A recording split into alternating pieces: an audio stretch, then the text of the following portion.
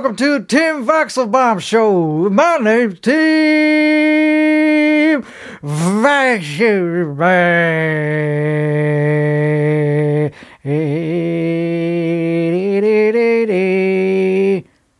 I'm a singer, songwriter, musician, poet, slam poet, wrestler, dodgeball player, coach of dodgeball as well. And I'm also a coach of artistry, of acting too. I'm an actress. I'm an actress. I don't like actors who call themselves actors. If you're an actor who happens to have a twat, you're a freaking actress. You're not an actor. They go, I respect actors such as Clarence Thomas, such as a woman's name, such as Anna Nicole Smith. I respect actors like her. Well, she's not. She's an actress. Men are actors. Actresses are women. Women are actresses. Like Judy Garland was not an actor. She was an actress. Just like when waiters are men and waitresses are women too, because they have twats. I did not plan on starting on such a politically incorrect tone and note, but sometimes that's what happens when you're an old man in his 40s who happens to be a baby boomer sympathizer. I'm not a baby boomer by technicality. I'm a baby boomer by spirit. Whenever I see a baby boomer getting dragged out of a Yankee stadium for saying the N-word too often, which is more than any at all, which is like a lot, which is like, whenever I see that, it's not about him saying the N-word, it's him being himself and expressing his freedom of heart, his soul is, I like baby boomers because they are stuck in their own ways from the 70s, in the 80s, mostly the 70s, I believe, is when they're most locked in the 80s. I don't freaking know, it depends on the person. I respect baby boomers because I like not changing. I like money and security and not the environment. Don't like the environment. I think I've talked about it before on this thing. I don't like the environment. I like it, but I don't care about it. I like that it's nice and pretty, but if you look under the weeds with a microscope, you'll see these nasty bacterias and tarantulas and bad things like centipede. Like you'll see things that are horrifying on the environment. That's where they are. They're on the environment, the planet. The environment is just the top of the planet where there's air. It's nothing. When you break it down like that and tell it like it is, that's all the environment is. It's just the top of a planet. It's the shell of a planet where the air is, where you can walk around. And it's not melty with lava everywhere. There's no molten rock. It's solid frozen rock. That's the technical term for a rock that's not molten. Well, it's frozen. You could have many forms of rock. So anyway, that's the environment. But I don't care about the environment because I'm a baby boomer sympathizer. When they're dead, I'm going to be wearing all their t-shirts. Because they'll be dead and they'll be donated to Goodwill or on eBay or at a garage sale. Estates, that's it. Estate sales is where you get cool clothing for baby boomers. And we're wearing their clothing, and then the millennials or Zoomers or whatever the hell you call them, Generation Alpha, that that seceded their stupid baby boomer parents. I hate them. Because they don't respect their elders, their parents, the baby boomers, their grandparents. Some baby boomers are great grandparents if they're really doing well. So the environment is what we're going to talk about for another about 2 minutes to 4 minutes. The environment, the reason I don't care about it is not because I'm like some polluter who just wants to kill all the animals and plants and spread oil into the soil. And kill the oceans and make them brown. I don't want to do that, but also I don't really want to not do that because there's other oceans on the planet. There's really many oceans, and also forget that. I misspoke. I don't care about the planet. I meant the universe. When I said planet, I was like, what's the biggest thing in the world? Well, the planet. There's things way bigger than that in the world. It's called the universe. If you heard of this thing, you don't hear about it too often because it's not here. To get there, you have to leave the planet. Then you're in the universe. Then you're in the solar system. Something bigger than you can't just go like, well, where am I? You're not on the planet. So you'll have to call it something else. You're in the universe still. Okay, the reason I'm talking about the environment is because I don't care, because we're going to kill this earth. No matter what, something's going to happen. We're going to keep pumping oil out of the ground and pumping heat out of the solar. We're going to keep pumping energy from the sun into our solar panels, and that's bad for the environment too. Because it produces heat. Because it collects the heat that is supposed to go to plants, seals, porpoises, and other fauna and fudge, whatever you call it, flora. That's where the sun is supposed to go. So if we hog all the light for our Teslas, something's going to happen. Anyway, something's going to kill the earth. And long story short, it's inevitable unless you take a gun to everybody's head except for two people.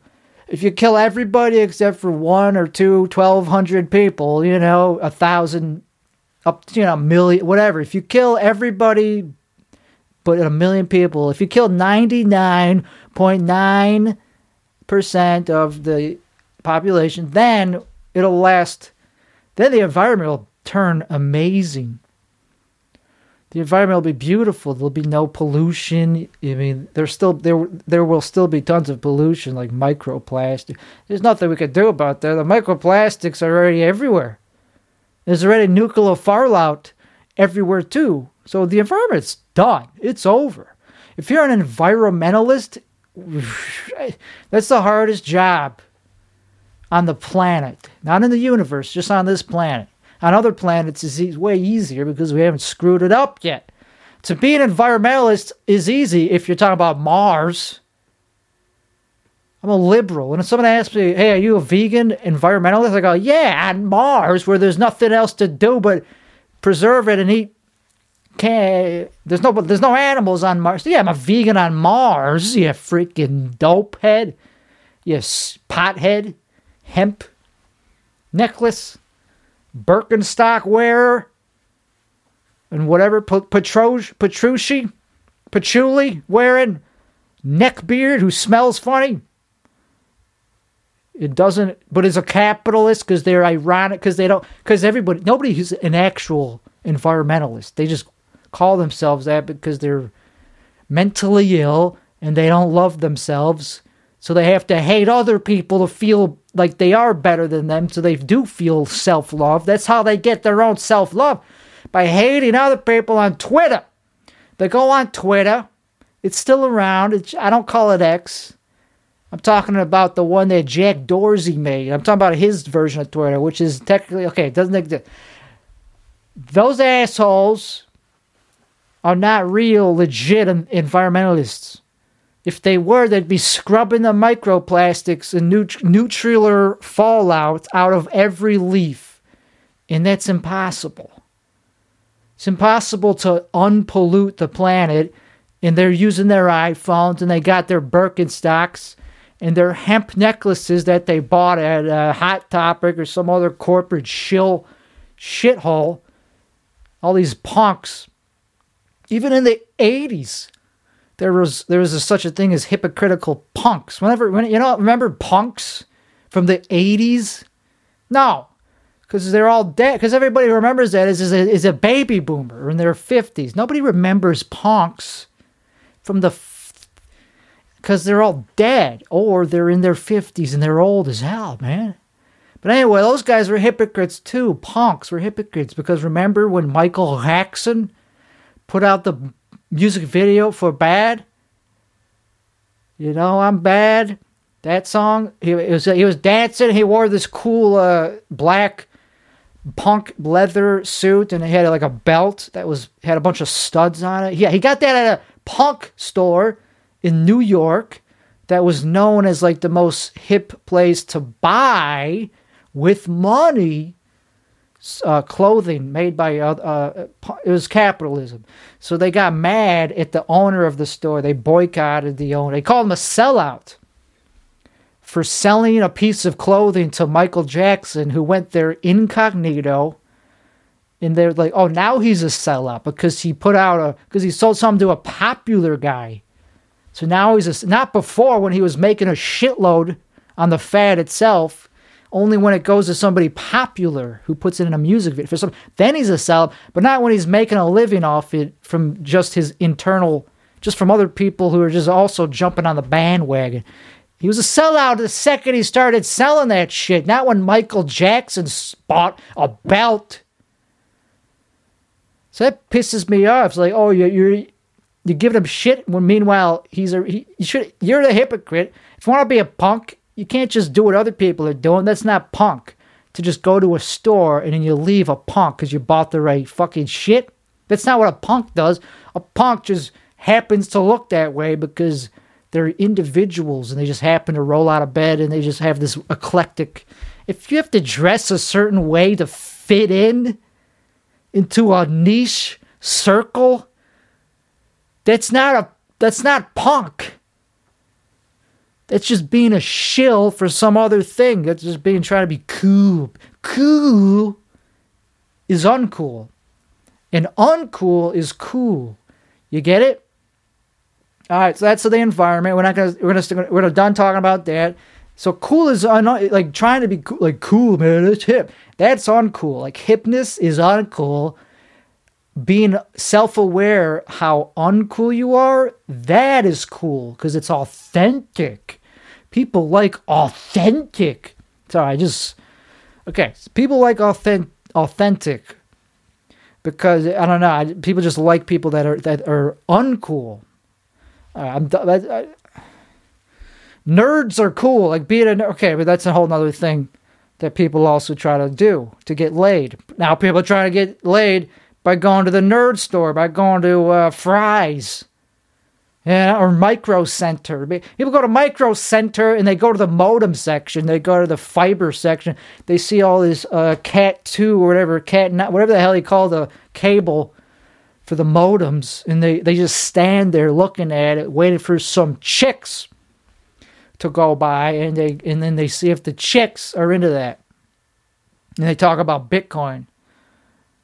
Anyway, the environment is over with. So if you're an environmentalist, that's fine, as long as it's on a different planet. As long as you're talking about Mars. Yeah, I'm an environmentalist on Mars. I'm a vegan on Mars. Why? Because there's all there is to eat. All there is to eat there is vegan crap, because we haven't discovered a way to make cows breathe less oxygen. And we're not going to share our oxygen with them. So we got to start small. We're going to start very small when it comes to meat on Mars. We're going to start eating, like, I don't know, squirrels or something. Bugs. That's vegan. That's not vegan. That's disgusting. So I am going to be vegan and an environmentalist on Mars, which is very easy to do because the environment there is already pristine. The environment there can't be any better because we haven't fucked it up yet. We just put a bunch of tracks in there from a bunch of wheels for the probes. What do you call those probe things that, those rollerblade things with the wheels on them? Probes. I don't know what they're called. But the environment on Mars should be preserved because we're the Native Americans.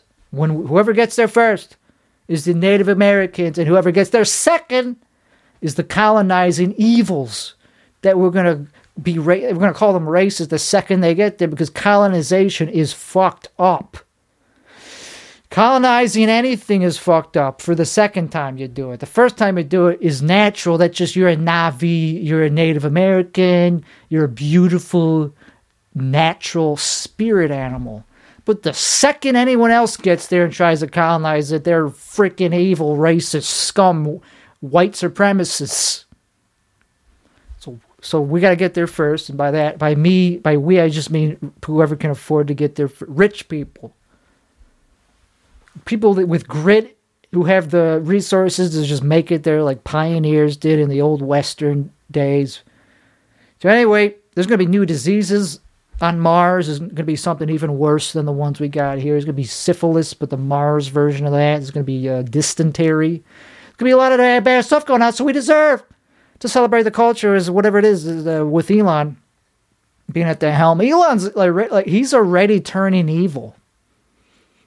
He's already going through his, like if this was a movie, it would be in the second act right now. This would be like the second act. Elon would be, his character development would be the part where he's turning evil. Isn't that freaking good of a point? That like, it's not good, but isn't that cool? That like we're witnessing in real time, but a lot slower than a movie would be. Because movies are slower when you're actually experiencing them in real life. Movies are usually like edited down, so you see the character arc in like an hour. This is taking like years.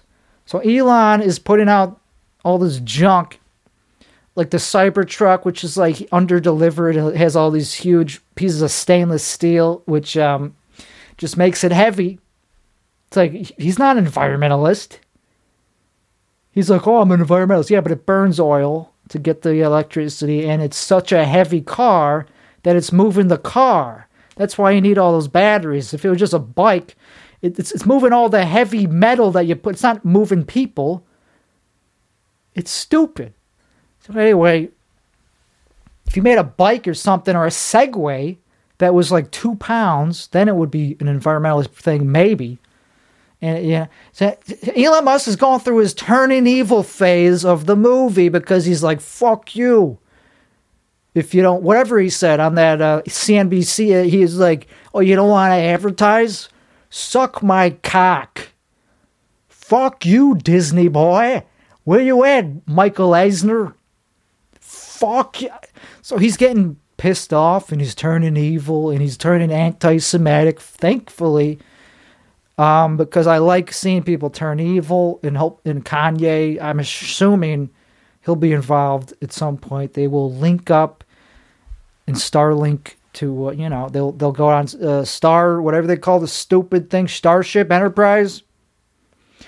And it'll be them as the leaders of Mars. So, he's turning into an evil villain. And that interview that came out like 2 weeks ago with that CNBC bloke, the guy looks like a Lego character. He's got like hair that looks like it snaps on and snaps. It's like such a boring haircut. And he's such a robotic, boring bore fuck that he's just like, hey, Elon, so I heard you posted some anti-Semitic bullshit on Twitter. And then Elon was like, yeah, you don't want to advertise? Fuck, suck my cock. And that just blew everything out of the water that this interviewer was supposed to. Then the interviewer tried to actually like go after, like say something, like try to get things back.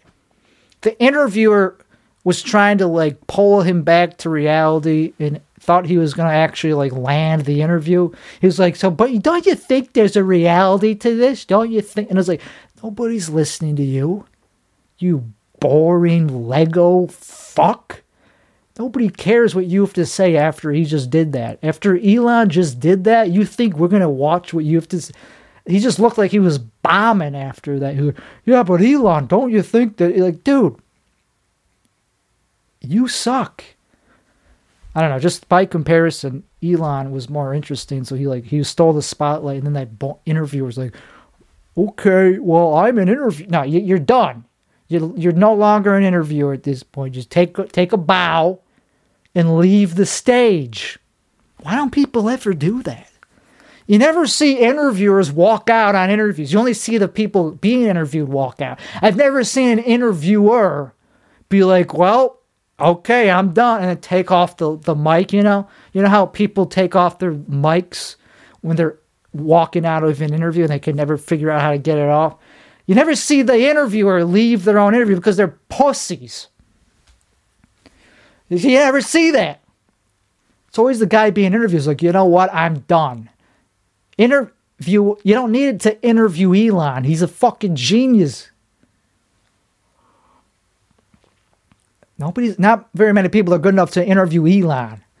Okay, that's enough about that.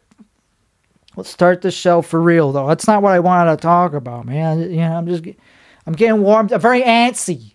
I'm very antsy from being on a shitload of coffee, which I don't normally drink. I switched to tea because it's less offensive on my adrenals glands. On my adenosine-producing adrenal glands.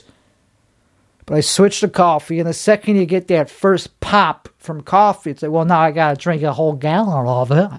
Because I guess now I want to get that freaking boost. So that's yeah. So I'm very antsy, and I'm not on a lot of drugs right now. I'm very sober. So let's do a quick sober update. Flash the promo or whatever. Play the thing, the clip. Play the theme music for sobriety. Okay, so sober update. I'm still 100% sober, living like a freaking angel. Like an angel. I'm a good person. I haven't killed anybody since I became sober. Unlike Kendall. Whatever his freaking last name is. I forgot what their last names was in that stupid show. But he killed somebody. So I'm better than him. I'm not a billionaire, but I'm a better person than him. I'm better at rapping. I'm better at him than everything you could possibly. He's not a serious person. Kendall Roy. Okay, now that I got my thoughts together, sobriety. So I'm still dead sober from alcohol. 2 years sober from alcohol. Can you believe it? Can't believe it. And I'm also sober from cannabis, but I don't really, that is the hard part because I can't sleep. I could sleep, but I wake up feeling with a headache and I just feel like junk. I wake up feeling like junk because I dream all night and I have vivid dreams that are very like story. They're very epic. And I hate it. And marijuana suppresses the REM sleep. So now I'm rebounding for the past year, and it hasn't gotten a single bit better, a single iota. But the sleep apnea mask helps. And I use a mouth thing. I bought a mouthpiece that you put in boiling water, and then you chew in, you bite into it, and then it leaves an impression, and then it dries and stiffens up.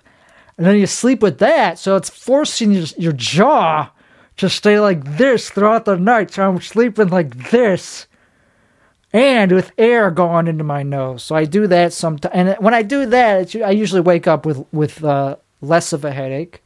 But I'm still doing horribly ever since I quit the cannabis with a lot, just brain fog and shit like that. Because I was using weed. Oh, well, there goes this new shirt. I just got this shirt, and I already spilled coffee all over it.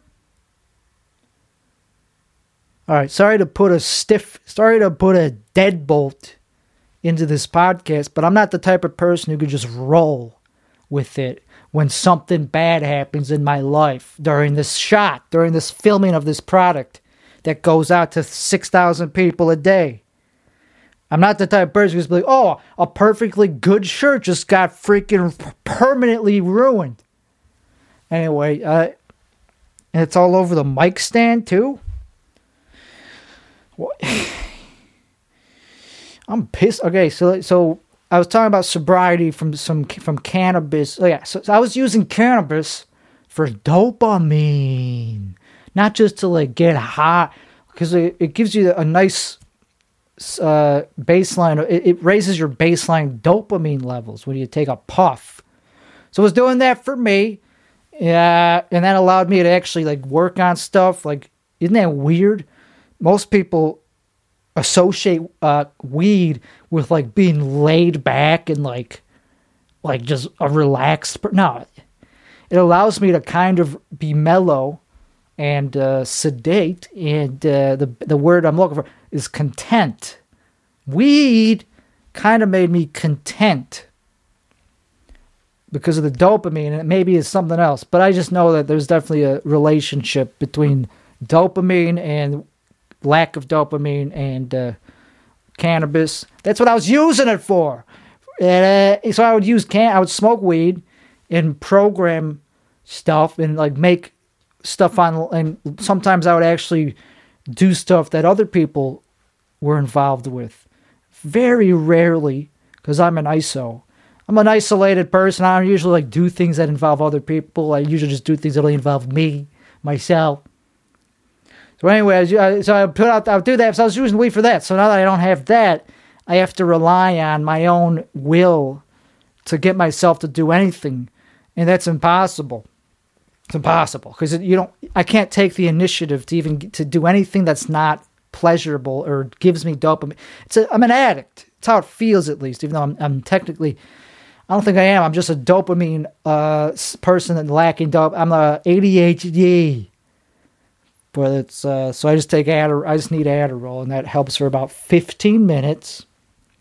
I take the Adderall, and then I feel I know it's working when I catch myself having thoughts like, I should move some money to my bank account. I should sell some crypto. I should look at the crypto prices. Oh, I should play this game that you level up in. All that is just you have dopamine, and now you want more.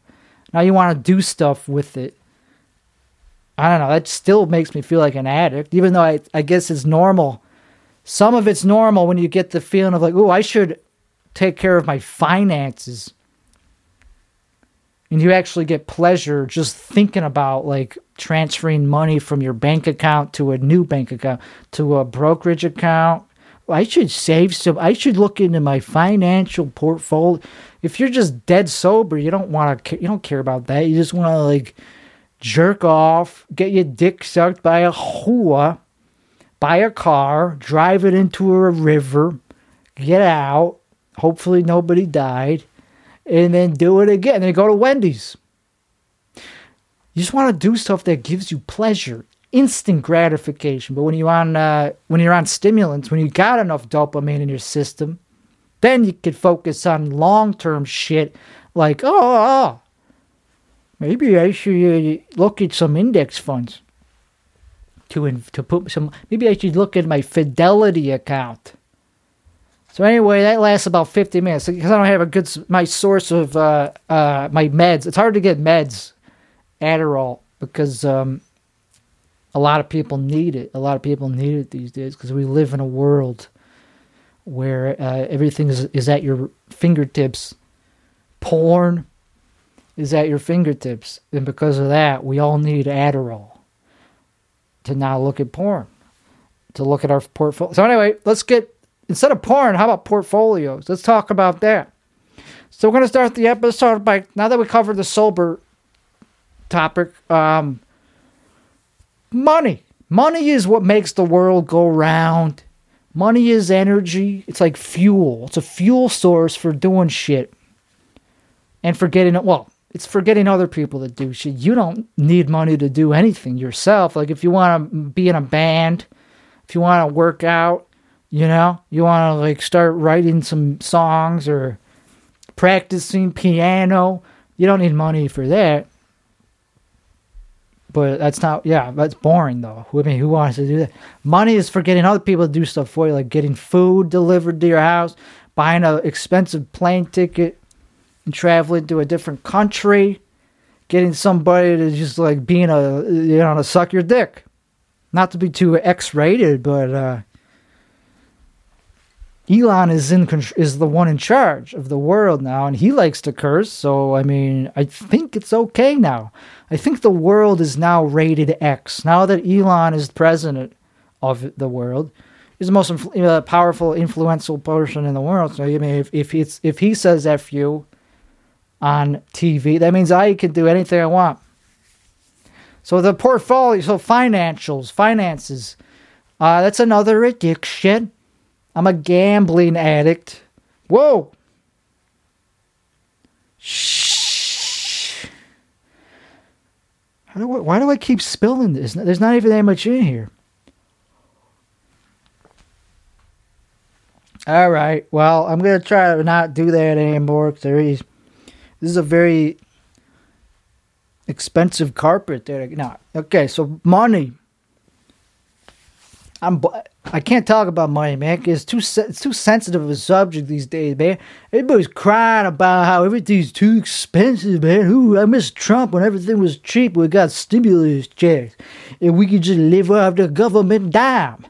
I miss when gas was $1.50, and you didn't have to deal with people on the road blipping, bopping, and blocking your way into HEB. And there was less road rage, and there was less people on the road, and you could just stay home and jerk off and do Zoom and take your pants down even when you're not on the Zoom. When you're doing the Zoom, you didn't need to even be wearing no pants and shit like that. And now there's the great pandemic of our lifetime, and it's never happened again. And a lot of people died, and that's always a good thing when a lot of people die, because I'm an environmentalist, and a lot of people don't need to be here if you want to care about the planet. You know? So now that we don't got that going on, like now that everything's back to normal, we're kind of bouncing back. Anyway, the economy's doing good, though, in other ways, in ways that, I don't know. I just know that there's good things going on. Like the stock, I'll just talk about what I know about. I know about stocks. I've been in the stock market for 3 years about, which is, enough to think I know about it. I've been through at least one market cycle. I got in, 2020-ish, and then it went up a lot, went down, it crashed in 2020, and then it worked its way back up. It hit an all-time high. And then it went down for about a year or two, which felt like an eternity. And now it's finally back up. The stock market just randomly decided to just go back up in the past 3 months, 2 months. It looked really bleak like 2 weeks ago. Like in October, people were like, yeah, this is shit. It's going to be a hard landing. We're going to be smashing into the runway here in any second. Now bonds are going up. Everybody just has their money on the sidelines because we're expecting a recession. That was just 2 months ago. Now we're at a freaking all-time high. S&P, it's at an all-time high, like pretty much like 4,700. The S&P 500. Look it up. If you don't know what I'm talking about, look up a freaking chart of the S&P 500. Look where it's at right now. It's at 4,700. Look where it's been. Previous, never been that high. Maybe once 2 years ago when Trump was kicked out of office. So anyway, now we're at all of a sudden the stock market just decided out of nowhere, hey, screw it, let's just pump everything up. Let's pump up all these tech stocks. And the Fed guy Powell, he spoke on last Wednesday. And the stupid stock market just shot up like a rocket because this guy was like jerking everybody off in the audience. He was like, no, I got nothing bad to say this time. We're thinking about it. Thinking about cutting rates sometimes here. So, boom, that's all he had to say. He didn't say shit. He didn't say nothing hawkish is the point. He was buttering everybody's biscuit. He was being dovish like Easter. So the stock market shot up like 50 points as he was speaking. And of course, I lost a lot of money because I was hoping that wouldn't happen. I was just like, it's already high. I mean, it's not going to go up. But of course it went up. I lost a lot of money because I was playing the bears. I was playing bullish. I was playing bearish. I had bearish credit spreads. So anyway, that's what I know about. I know that we're in a high point. So it's probably going to correct at some point next year. It always goes up during the holidays. That's like just look at the charts. Look at the chart, and every December it kind of goes up and then it goes down. So you got to learn to ride the waves. Don't have all your money invested at any given time. This is financial. I hate when people just have everything. They just lean one way. They don't know how to take advantage of the cycles. The cycles are how you get loaded. You make money by sitting around and waiting You don't make money by actively selling and buying every single day. It's like, I got to sell this because it went up by 2%. Oh, this one shot down. I better sell before it goes down even more. No, you idiot. You make money just sitting on your dick.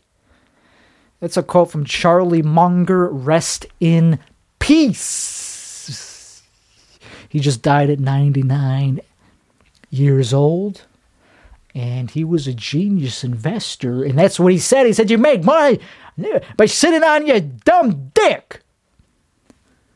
And I know what I'm talking. I know what he's talking about. Because so now they're at a high point. Okay, so don't invest now, you idiot. And this is financial advice. The reason I'm not doing a disclaimer is because if you're dumb enough to actually listen to my financial advice, you deserve to lose your money. So that's the disclaimer. Despite this being like me giving you financial, it doesn't mean you should listen to it. You're an idiot if you listen to it. So there you go. You can't sue me now because I just said you're an idiot if you listen. So there you go. Now everything I say going forward is completely I could get away from saying whatever the hell I want because I just disclaimed it. But my advice, financially speaking, is why the hell would you just have everything invested or not? Either one or the other. Like, okay, I'm all in the stock market right now because it's high. Well, you're an idiot because it's going to correct. It always corrects. It always goes down. Once it's super high, the pressure is now to go down. It's a pendulum. It's a pendulum. So now it's going to go down. You shouldn't be buying. Like, why would you buy NVIDIA or these tech stocks that are at an all-time? Oh, yeah, I'm gonna buy Apple at $200 a pop. Okay, buy some if you feel like it's gonna keep going up, because it will at some point keep going up. Maybe it'll just keep going up all this next. Maybe we'll have a 1 year long bull run. Okay, that could happen. But don't put all your eggs into the market. Keep some on the sidelines. You should never be full bullish and full bear because you never know. You should react. I'm not talking about time in the market. I'm talking about, I don't know what the hell I'm talking about. I guess I am talking about time in the market. I'm just saying don't be trading based on emotions. Go be a contradictory trader or investor, whatever the frick. I'm a trader, not just an investor. We're talking about that too. Now that but just on the large low res. Yeah. I'm just talking like low res right now, like bird's eye view investing. Don't put all your money into stocks when it's at an all-time. It's like Bitcoin. If you bought Bitcoin at 70,000, you deserve to have lost money. You're still waiting for it to recoup. Because you're an idiot. You should have bought it $200. You had all this time. What are you doing? Everything that goes up corrects a little bit. So wait for it to swoop down at least a little bit. At least wait to invest on a down day. And this is market timing. But within reason. Because I'm saying at least. If you're going to put a substantial amount of money into the market, at least do it on a down day. Which that'll happen. I could guarantee you there will at least be one down day. You don't have to wait for a freaking crash or a whole market cycle. Just wait for a down day.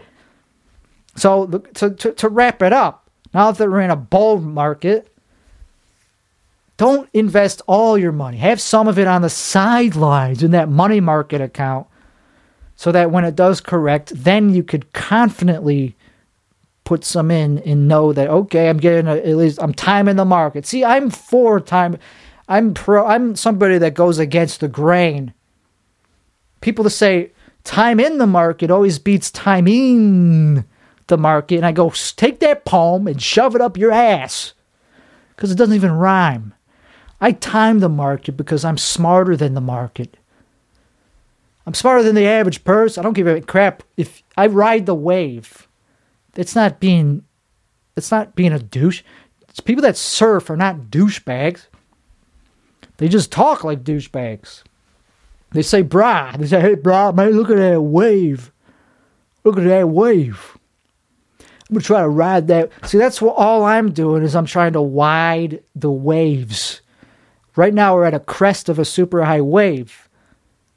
I'm not putting money into the market. I'm taking money out of the market so that I have cash to put back in because I'm timing the market. Because I don't listen to poetry from Jack Bogle. Look what happened to him. He died at 88 years old. So he couldn't even make it to 90. So what did he know? Charlie Munger is he's the guy who said, I forget, what did he say? Oh yeah, sit on your ass, you idiot. Sit on your balls. That's how you get rich. Because you got to wait for the opportunities to come to you. You don't chase after them. That is timing the market. No, it's timing when you enter the market. You can't. Yeah, the market's gonna do whatever it wants. It's like the ocean. You can't control the ocean. You can control when you jump in. You could wait for the weather to subside. That's a better poem than your poem. Boglehead subreddit. Timing the market always beats timing the market. No, it doesn't. Depends on your time horizon. Depends on what you're talking about. If you talk about VTI, talking about the total stock market index fund, or VOO, if you're talking about the S&P, there's no way I would just put a lump sum right now, today. No, I'm going to wait for it to subside a little bit, because right now we're in a storm. I mean, it's not that hard. Or QQQ. Like, I would never buy QQQ, the Qs. I would never buy that fund, that ETF, like right now, the NASDAQ 100, not when it's in this, right, like all-time high. It's going to bounce. It's going to correct. Okay, I'm pissed off. That's enough about that. So now we're talking about investing in a nutshell. I mean, this is all based on crypto. This is where I learned about this. It works with any market. I made a lot of money in the stock market just by investing a year ago when everything was cheap. Nvidia was like a lot cheaper just a year ago. Facebook, Meta, those three companies I just named right there. Boom. Every tech stock was super cheap. You could have tripled your money without even breaking a sweat and then sit on your balls. And now you could sell and you'd have a whole year of gains that are now long-term capital gains. So you don't have to pay however much, less than you'd normally have to pay if it's a short-term gain tax-wise. So don't be an idiot.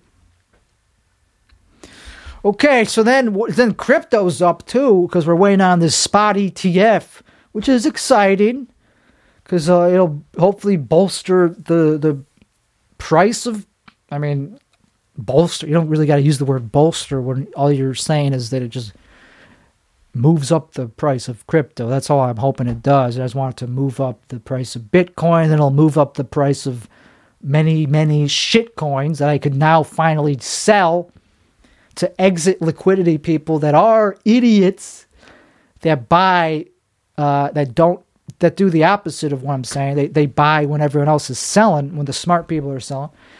They're not contradictory. Like everybody's talking about crypto right now. Oh, what is it? What a shock. They're talking about it now that it's going up in value, but they don't care about it when it's worthless. What a shock. Oh, all of a sudden Shiba Inu is interesting. Oh, I want to buy some Shiba Inu. Well, you had all year. You had 2 years of a bear market to load your freaking, line the sides of your pockets. You could have been lining your pockets with all these cheap coins. But not everyone had a lot of capital because, they spent it all during the bull run of 2021. Okay. That's investing. It's not that. Just go with the market cycle. Now that we're in a bull market, it's time to sell, not buy. Is that so hard for you to wrap your freaking head around? Now they're in a bull market, whether it's stocks or crypto or corn. Now it's time to sell so that you have liquidity and capital, dry powder, so that when it corrects, then you could load up on even more. And when it goes up again, you could sell even more. And then it's like a snow. Then you're just getting richer and richer. So I've been selling the small amount of crypto I have, which is, I'm just saying it's a small amount because I don't want to get robbed. But I've been selling it, and now I have some dry powder to live off, and now I could, when it goes back down, I could buy more. Because crypto is it doesn't have any utility. That's why people only care about it during bull runs, because it's not like it does anything. Nobody relies on it for survival or anything. Crypto doesn't solve any problems. It's all about hype and memes. But that's why you only invest a small percentage of your net worth into it, and there you go. Boom. Maybe so. Bitcoin. Yeah, I think Bitcoin is worthwhile. Like, it's worth having some long term, but that's until people realize that it's useless. Or at least when it gets replaced by something better, because right now it's not that good. It's not that good. It costs a ton of money to transact, and it's not fast compared to Bitcoin Cash, for example. And there's many other way better crypto blockchains. I mean, Ethereum is expensive, but there's layer 2s. I guess Bitcoin has Lightning Network, but Bitcoin is just the original one. That's the only reason it's worth more than Ethereum. It's because of the first one. It's not because it's better.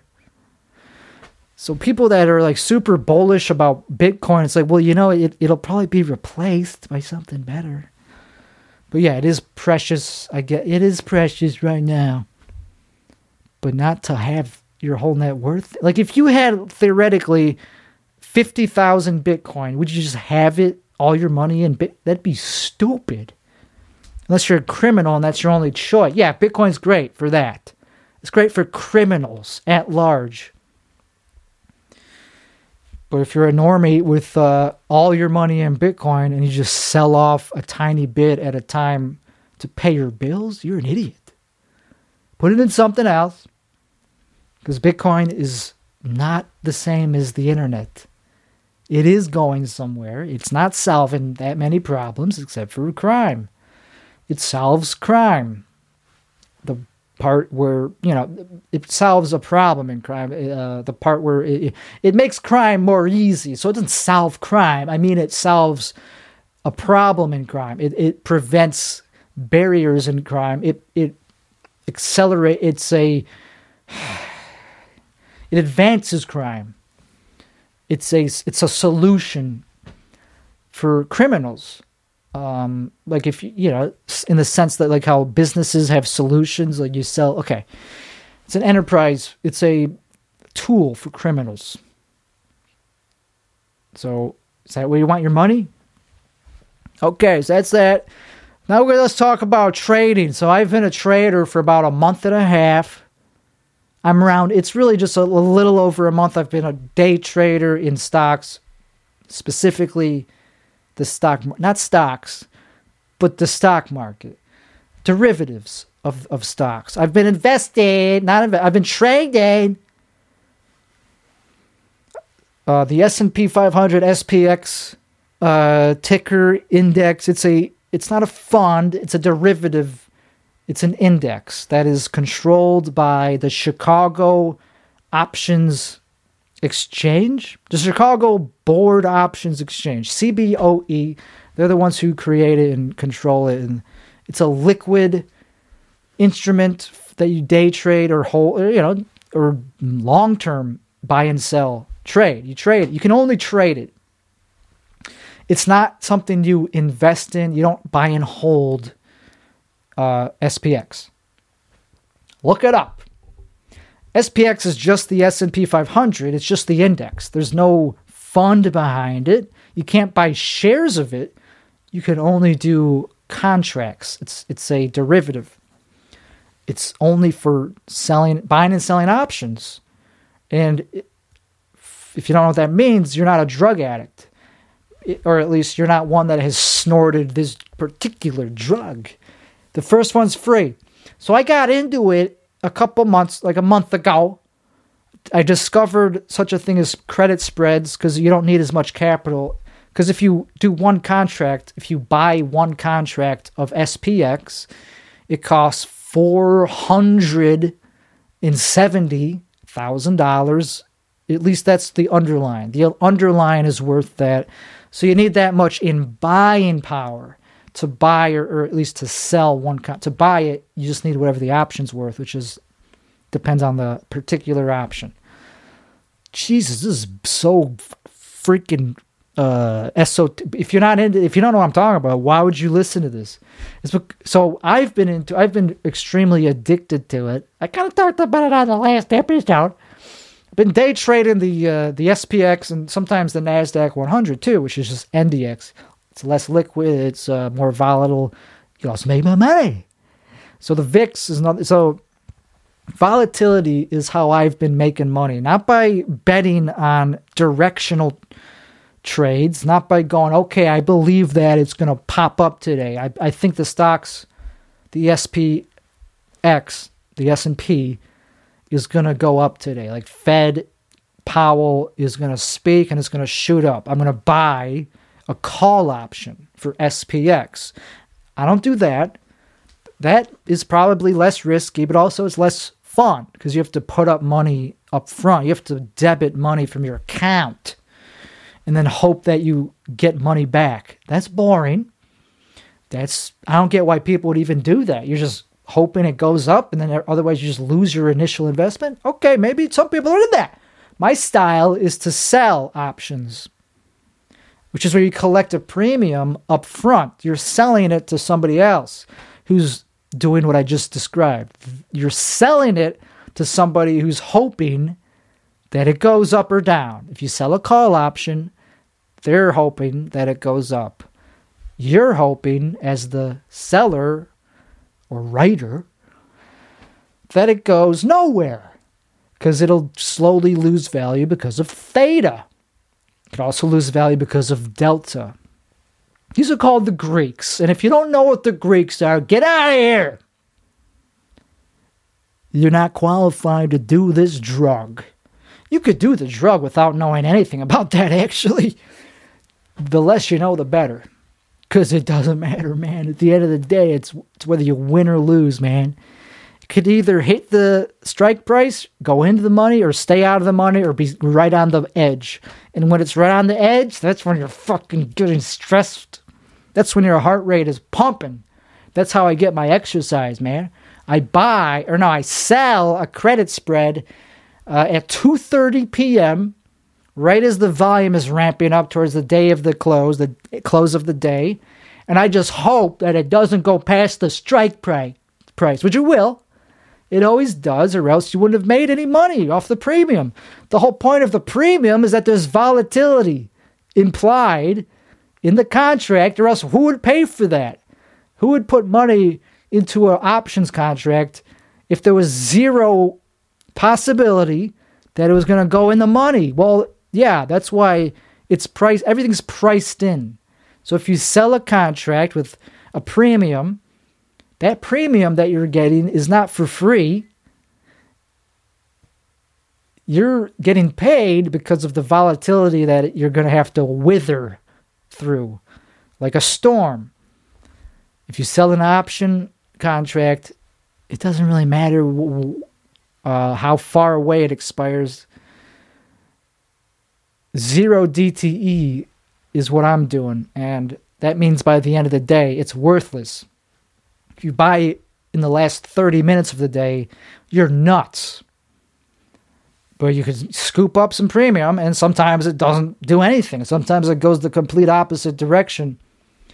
But typically, the reason you're being paid a premium is because the volatility is priced into that premium, and it will probably touch or go past the strike price and not expire worthless. It will have a non-extrinsic value, have an intrinsic value by the time it expires, which means you'll lose money. The extrinsic value is the premium that you are getting paid. You hope that it decays to zero, to worthless. Then you don't even have to sell it or buy it back in this case. You don't even have to buy it at close. You just let it expire worthless. and you're happy, but then you just want to do it again because you never feel satisfied selling options. You always, even if you make like $1,000 in one day, it's like, oh man, the market, I got to wait a whole nother 24 hours to do this again. Less than that, because the market opens at 8 a.m., so 8:30 a.m. So anyway, so it's very fun. It's riveting. It's like you get a punch of adrenaline anytime a contract is sold.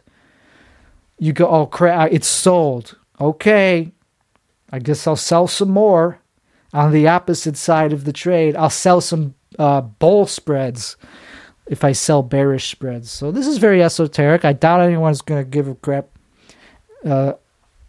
Yeah, it's fun. I've been doing it for a month, and I don't know if I'm getting better at it, or if I've certainly can't say I'm even close to good at it, because I've lost a lot more money than I've made. So I have to keep going to the casino. Now it's not even a choice. At least the good part is I've been waking up at 8 a.m. every single weekday for over a month. Not a single missed day. That's how exciting it is to be a day trader for 0 DTE options.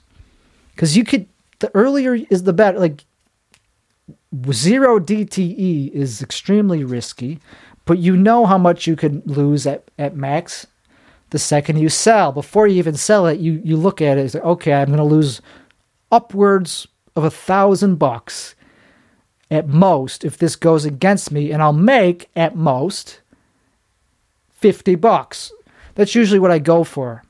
Sounds ridiculous, but the chances of it actually going to max loss are typically pretty low if you're only trying to get $50 max profit. Because look at the ratio. The max loss is so big compared to the max profit. That implies usually, it always implies, I hope, that the risk of it actually going in the money is pretty low. It still depends on implied volatility for the day. If there's upcoming news later in the day, like the day that Jay Powell spoke, implied volatility did not drop throughout the day. Theta was not helping you until he was done speaking, which was already at the end of the day. It was only like an hour after that. So anyway, it's very intense. But if you sell at the very beginning of the of the market opening, you could usually, you have much more time and it's less stressful to sell on both sides of the trade. An iron condor, you sell a put debit or a put credit spread and a call credit spread, which is a bullish and bearish position. You're hoping that the price of the underlying, in this case, the SPX, stays where it is at the time that you sold. You're just hoping that it just doesn't move at all. So you don't want volatility. You're making money from volatility, but you don't want it. That's what hurts you. So it's kind of contradictory. You're making money because people are expecting volatility, and you're hoping that they're wrong. So that's it's a contradictory. It's like, what are you doing? So I don't know if it's going to be something I'm going to be doing for very much longer, because every time I lose money, which is a lot of the time, it takes a lot of discipline to tell myself to just, okay, close your trades. You're up for the day. You remember how it felt just yesterday when you lost a shitload? Remember that feeling? Well, you have a chance to close out today at a small profit, but then I just go, well, yeah, but I don't want to. I want to make a big profit. So then you keep opening contracts, and all it takes is, as it gets closer and closer to the end of the day, since there's 0 day till expiry options, you get smaller and smaller volatility implied. So the premiums go smaller and smaller as the day progresses. So then it becomes then it is like playing a lottery. Then it is like gambling, because it's like, okay, I could still scrape a tiny bit of pennies. So, but it's like, yeah, why not? So it takes discipline. So it's like, even though it's not hard, it's like not that technical of a thing to do, just selling put credit spreads and iron condors, the hard part is deciding when to close them. Because ideally, you never want to close them. You want to leave them up until they expire, but you're opening yourself up to risk. So you're supposed to close them at like 25% of max profit, which is not satisfying enough. So you keep letting them ride out until the end of the day, and then the market starts moving against you, and you go, oh, well, now I have to sell it at a loss. I could have taken a profit, but because of greed, I am now forced to take a big loss. So that's where the discipline comes in. And I'm getting better at it. I'm telling myself, I'm like, remember that feeling of where you lost a lot of money? Because you have to stay above a certain amount in your portfolio, or else you can't day trade. You need at least 25K of total value in your portfolio to be a day trader. And I got very close to going below that. And I was like, well, I'm at the very bottom of where I could stay a day trader. So I have to be profitable today. If I lose even a couple bucks, I'm done being a day trader. So it's like, you be as conservative as possible. And it's not that hard, because